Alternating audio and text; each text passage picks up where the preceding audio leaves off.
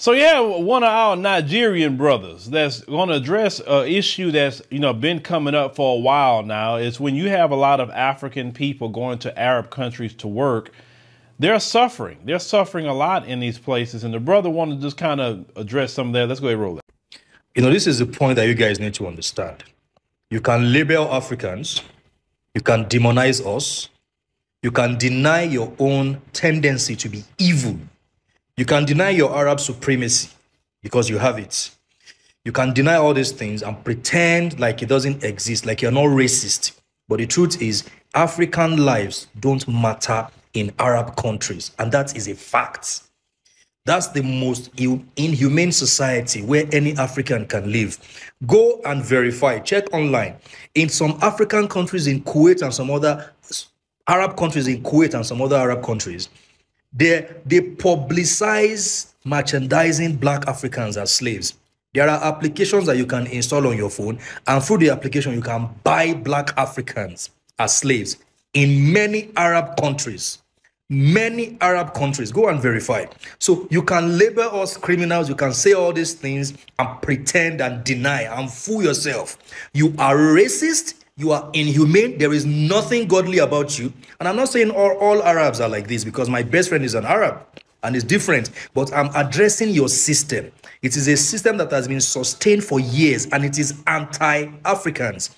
It is anti-Africans. Africans are not welcome in Arab countries, and African lives don't matter. That's my point to you. Take it to the bank. I remember I was at the airport in Nairobi, and I talked to a couple of Nigerian brothers and sisters that were just kind of having some issues, with their flights. But one thing I can say about, the Nigerian brothers and sisters, they very expressive. They will get their point across. And I just say, man, shout out to y'all. I had some great conversation with some of y'all at the airport.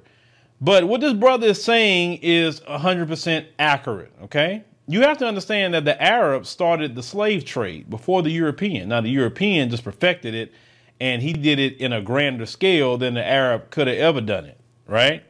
He built his whole empire off of the slavery of African people and made so much money, even still benefiting from that, and the colonization that came along with that. But we see that a lot of brothers and sisters that do travel to Arab nations, especially a lot of the women, they get into these homes, work as domestic workers. They take their passport from them. They're harming them. Some of them are being violated. Some of them are actually losing their lives because black people don't have any kind of value whatsoever in these Arab countries. But what I will say to my people in the African continent that will go over there, you've heard the stories. You've heard them. You've seen the tragedy. You've seen it. The question I have for you is this. Since you know this, why do you go over there? I don't understand that. It is no way I'm going to leave somewhere and to be treated worse than what I was being treated back home for any kind of money. I'm sorry. That's not worth it for me whatsoever. I got to figure something out right then and there in my own homeland. Y'all have the best soil. Y'all have the awesome sunlight,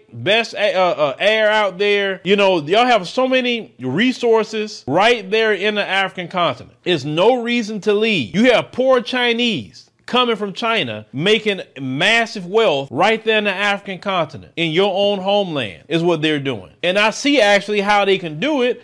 Because if you're a person just even with a little money, establish a business in the African continent, the greatest asset you have is with your money is what they call human capital, or hiring people for jobs. In America, you probably could have hired 2 people, but over there, you probably could have hired 10 to 12 based on the economy and the way things go. And the more people you have, the more money that you could eventually make. So this is how these people are going and making so much money. I'm a firm believer of the diaspora. If you want to help the African continent and keep them there, those who say, what can we do to give back? Create a business, hire the local. That is the best thing you could do from what I've seen. Because there's a lot of brothers and sisters that really want to work. And they're hard-working brothers and sisters that's over there. They just want a good job, okay? And there's some good people there. And give them a job, pay them good, and they're going to do a good job for you. But there's no reason for you to be leaving the African continent. Hell, look at how some of y'all was treated in Morocco. You remember them videos from Morocco? How they were beating and even deleting black people for trying to go through Morocco? And that's not even leaving the African continent. We're talking about North Africa. And just recently, a controversy came up about the World Cup where Morocco was saying, one player was saying, oh, this is a victory for Morocco in the Arab world, not that they're African. And I said to even the sister Juan Gail, maybe about a year or two ago, she made a video about somebody in Morocco, and she called one of them African. I said, they are not Africans. I said, they're Arabs, but they're not Africans. They just live in the African continent, but they're not African. I said, me and you, we're Africans.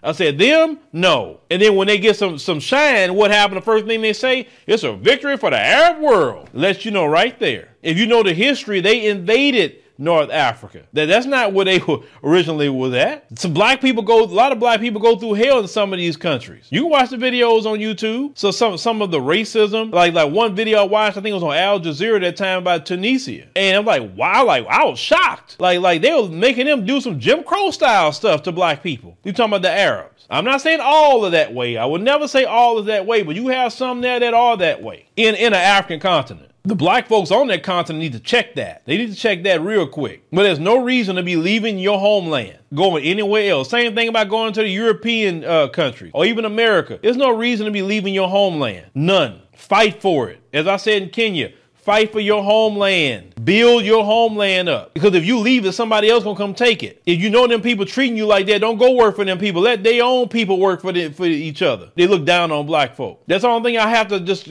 keep reiterating. Don't leave your homeland. Okay, well, our country gonna have some jobs. Well, there's another African country that possibly got some. Go there. Out of all them countries, you can't go to another one? You got to leave the whole continent? Come on now. No. Let me know what y'all think about, the situation with the brother talking about. If African lives don't matter in Arab countries, stay your behind out of there. Stay out. And when they come to your country, you give them the side eye and watching them too. And say, hey, because your people, the way you treat my people a certain way, I don't trust you here. What's going on with that? Your government should be getting involved with that too. And your government should be banning their people from coming to y'all country. When they citizens being treated like that, so okay, we're banning y'all because look at the way y'all treating. Trust me, the moment you start banning people, or they get some act right real quick, I'm telling you.